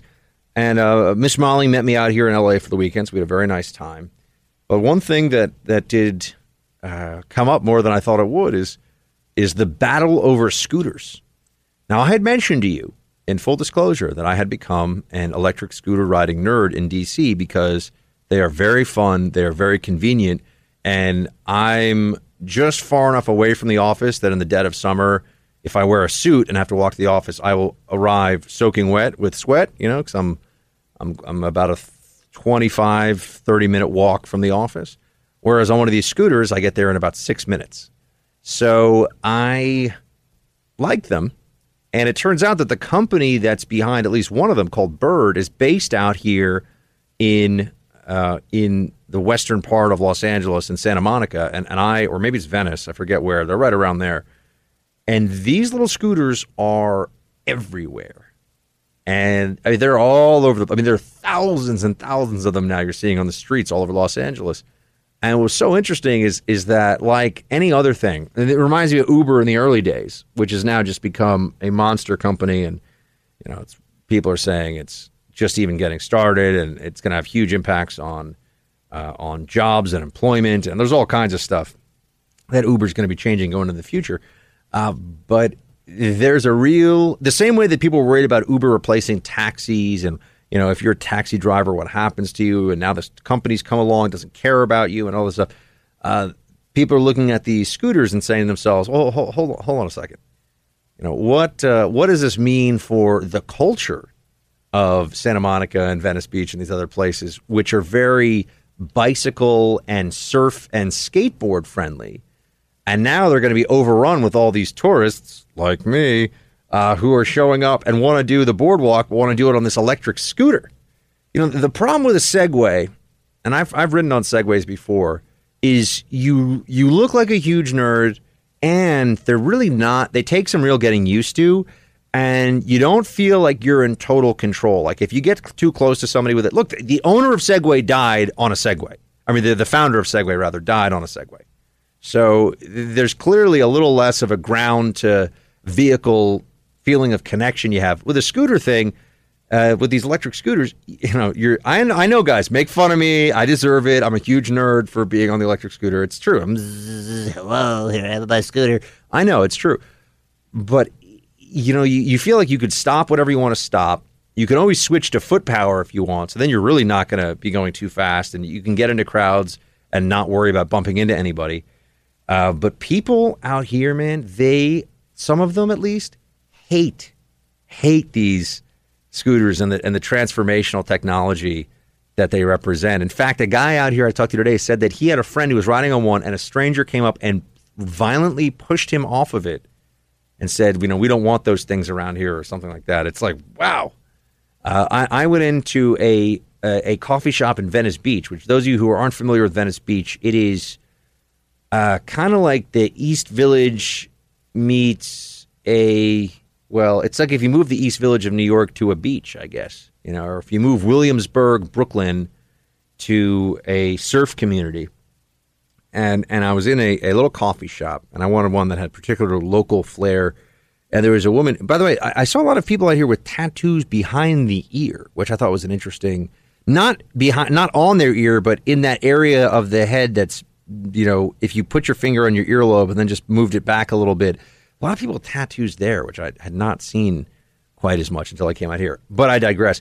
But I asked her, I said, what do you think? Because you're right off the boardwalk here. What do you think about these electric scooters? I was just curious. And she started cursing up a storm about how bleeping terrible they are and these stupid bleeps on their stupid bleeping scooters and the whole thing.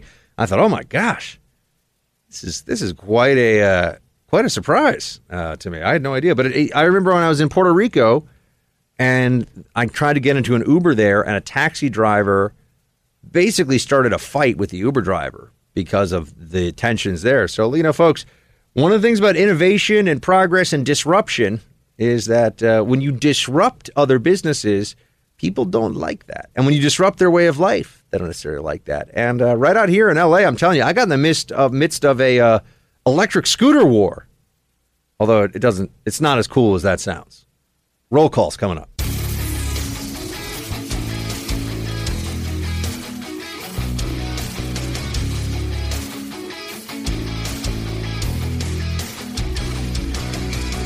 Rock and roll, fellow patriots.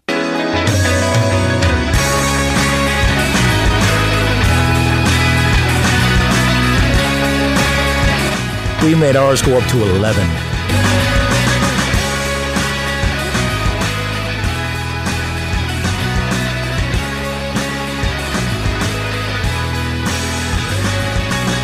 It's time for roll call. Everybody, if you want to be a part of Roll Call, facebook.com/Buck Sexton. It's an easy way to join in on all this wonderful Freedom Hut action. By the way, speaking of Freedom Hut, this week we're going to have a Freedom Hut part 2 of the Jesse Kelly, Buck Sexton, Sean Parnell conversation. We have an exciting announcement, I think, for one of my compatriots to make on the show. So plan on that. Those of you who enjoyed that last one, we're going to redo it. It's going to be a couple of guys just chatting about all the things. And we're so glad that you guys enjoyed that. I have fun talking to those guys, so it's one of those things where I'll gladly do that show, no matter who's listening to it. The good news was a lot of you listened to it, which was really nice, and very much appreciated that. Let's get to it. Sean writes, hey there, Buck. Try a comparison here. Tax cheat Timothy Geithner versus Paul Manafort. Even the wiki pages on them are biased. Well, I'm sure that's true, Sean. Let me see if it's still the case. For some reason, and producer Mike, do you know about this? My Wikipedia page is gone. My Wikipedia page is gone. I used to have a Buck Sexton Wikipedia page, and somebody pointed it out to me, one of you actually, one of the listeners. And and it's gone. So I don't know why. Somebody deleted me from Wikipedia.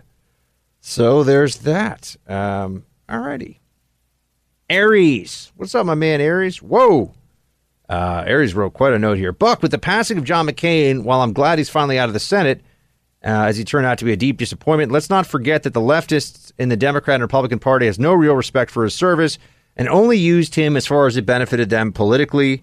While they were quick to stand up for the war hero when Trump acted like a jackass and made his comments about getting shot down, guys like Trent Lott and Bush campaigns had no trouble labeling McCain as being insane because of his service. Aries goes on at some length. Aries, I got to say, there's just so much exploitation of John McCain's passing for people trying to score all kinds of points, including just look at me, how much I love the military and war heroes for people in the media. There's a lot of that right now. Guys, you can always tell. You always know, those of you listening to this, whether somebody is deeply, personally invested in and connected to military service and what it means for men and women to serve, and those who are doing it as really a brand building exercise. And I can tell you that there are some massive phonies when it comes to media people that talk about how much they love the military. They view it as a kind of bipartisan virtue signaling. And if you follow enough Twitter accounts, you'll see what I mean. There are some people in the news media in particular who just are always, I just want to say how much I love the troops. You go, really? Because you seem to take an oppositional view to everything the troops stand for on a regular basis, media person. Anyway, I try to stay out of all that for right now. It's just kind of there's a lot of yuckiness going on with the way people are positioning themselves around this John McCain issue. And look, I honor the guy's service. Megan's a friend. Obviously, Megan was the host of this show before I became the host. So our thoughts and prayers are with Megan. We wish her nothing but the best. And I just kind of leave it at that. I'm also somebody who I really am not somebody who can personalize the loss of somebody that I actually never met Senator McCain. So, this is the same. I remember when Andrew Breitbart, very different kind of hero, but when Andrew Breitbart passed away, and I had all these friends who went around in roundtable discussion on TV, and they talked about how sad they were in their personal remembrances, and I just said, well, I wish Andrew the best in his family, and it's untimely death, but I didn't know Andrew Breitbart, so how would I be able to really go beyond that? So that's my way of saying, a lot of people trying to score points off of this when all that's really needed is just, respect, honor the man's service, respect what he did for the country in uniform. And, as a senator, I found him disappointing a lot of the time on a policy level, but this is not the time to talk about that. The man just passed away. It's time to honor him and just wish his family all the best. Jen writes, I love how CNN tries to belittle everyone for trying to use Molly Tibbetts' murder for political ends, and then writes this stuff. The hidden tragedies in the Molly Tibbetts killing, and it's a piece on CNN. Xenophobia and gender at the heart of the national reaction to the Molly Tibbetts tragedy. Yeah, that's right. They'll take the other side of it, Jen. You're very correct here. They don't want people saying, look at what happened in this instance. Look at what was done here and how it can affect policy. But then they'll say, look at people that are trying to make this affect policy.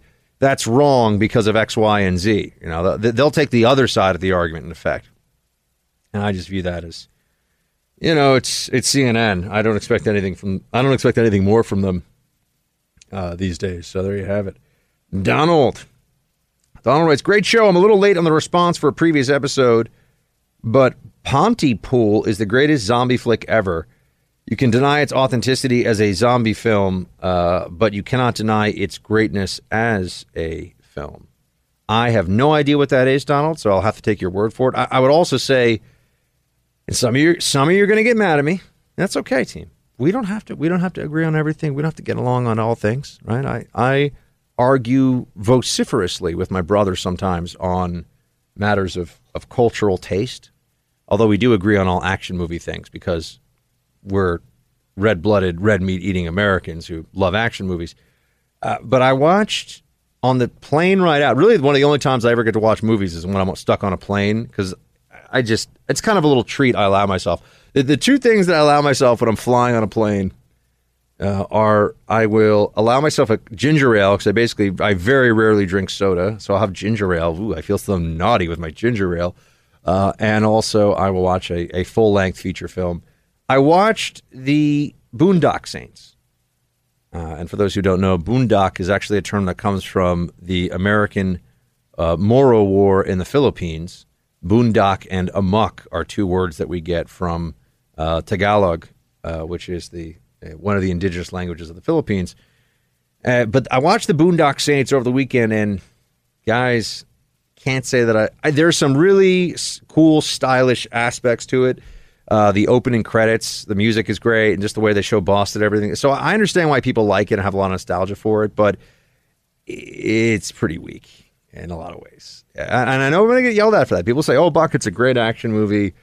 It doesn't really hold up all that well. It's a lot of really improbable stuff. And I don't know, you can yell at me. I can feel you yelling at me right now, but I did not I cannot put the Boondock Saints in the same category as, say, Commando, another highly improbable action film, but just has a lot more awesomeness to push it through. Let's see what we got here. Harley writes, Buck, The Godfather is wrong about McCain. He isn't a hero. He fought in a war. Oh, wow, Harley's going there. He fought in a war we never belonged in the first place. Even if you do consider his actions in Vietnam heroic, his presence in the Senate has totally nullified that. America will be a better place now. I don't care how insensitive that sounds. Wow. Shields high. Well, Harley, First Amendment, you are entitled to your opinion on this one, sir. And, there's no point in me arguing because this is just a function of what people think of McCain's legacy. And as I said, his military, when I say I honor the man, I honor his military service, but there's this other part of me that wants to also say I don't really honor his service any differently or more than I honor the service of any of the men that I saw who were missing limbs or suffering from horrific burns in Walter Reed during my time at Walter Reed. And I think that John McCain, by the way, were he around today, would completely, I think he would agree with and respect that sentiment. But I do feel a little bit of a, why is it that because someone is a senator, now their military service goes into this kind of greater, and I know he wasn't just serving the military. I know the stories about him being captured in Hanoi and how he was brutally beaten and wouldn't leave, and POW code said the first one that comes is the first one that leaves. And I know all that backstory. I'm merely saying there are a lot of people who served in incredibly honorable ways and sacrificed as much as John McCain, who you've never heard of. And I do think that it's fair to say that we should honor their service every bit as much. Just because they're not famous or did not become nationally recognizable politicians doesn't mean that their service is any less admirable or honorable or worthy of our praise and gratitude. So I think that there is a natural tension there that we need to be aware of let's not, there are a lot of people who served, not just in Vietnam, but in more recent wars too, who left a tremendous amount on the line, people that suffered terrible injuries and lost friends and lost comrades in arms and the whole thing. So I do think that there's a place for bringing that up. Nathaniel writes, hey, Buck, keep on keeping it real. I'm a podcast listener, so a little late on this one. If you're going to go partial dork on a scooter, why not lean into it and wear a cape? I think that 15 miles per hour would be great for cape flutter. You're right, Nathaniel. I'll take it. On another note, Cuomo's claim about America never being great is really just a reflection of Obama's failure. We had 8 years of Obama, the greatest president to fit all liberal molds, and he blew it. I think that's how Trump should spin that idiocy. Anyway, have a jamming weekend. I'm in SoCal, but won't be heading to LA. Hope you enjoy your time out there. Well, thank you very much, Nathaniel. I will tell you this. It's always nice to be out in LA, but it is also a reminder for me that at heart I'm an East Coast guy. I really am. Just the truth. You got to know thyself. To thine own self be true, as Polonius says, which we know because of Cher from Clueless, a movie about Beverly Hills. Thanks again, team, for joining me here in the hut, live from Southern California, here in sunny Los Angeles. Great to be with you. The Godfather, because I got to travel back tomorrow, so I'm going to be in flight during the show. Godfather Michael Pelko will be in tomorrow, but I'll be in the rest of the week and for all the weeks thereafter. I'm not planning on taking off anytime soon. So please do join me then. Shields high. The FBI calls home title theft one of the fastest growing crimes out there, but brace yourselves because having your credit card stolen is nothing compared to the hell you're in for once an identity thief takes control of your home's title. Folks, all your stuff is online these days, and the bad guys know that Americans in particular have a lot of equity in their homes. That means, effectively, for them, it's like cash just waiting to be stolen. What they do is they replace your information with a fake information set that then allows them to take loans out against your home. Once they've replaced you on your home's title, they borrow big against it, and you only find out when you get the payment request from the bank. That's right, when they call in the loan. Don't let this happen to you. For just pennies a day, Home Title Lock protects my most valuable asset, my family's home.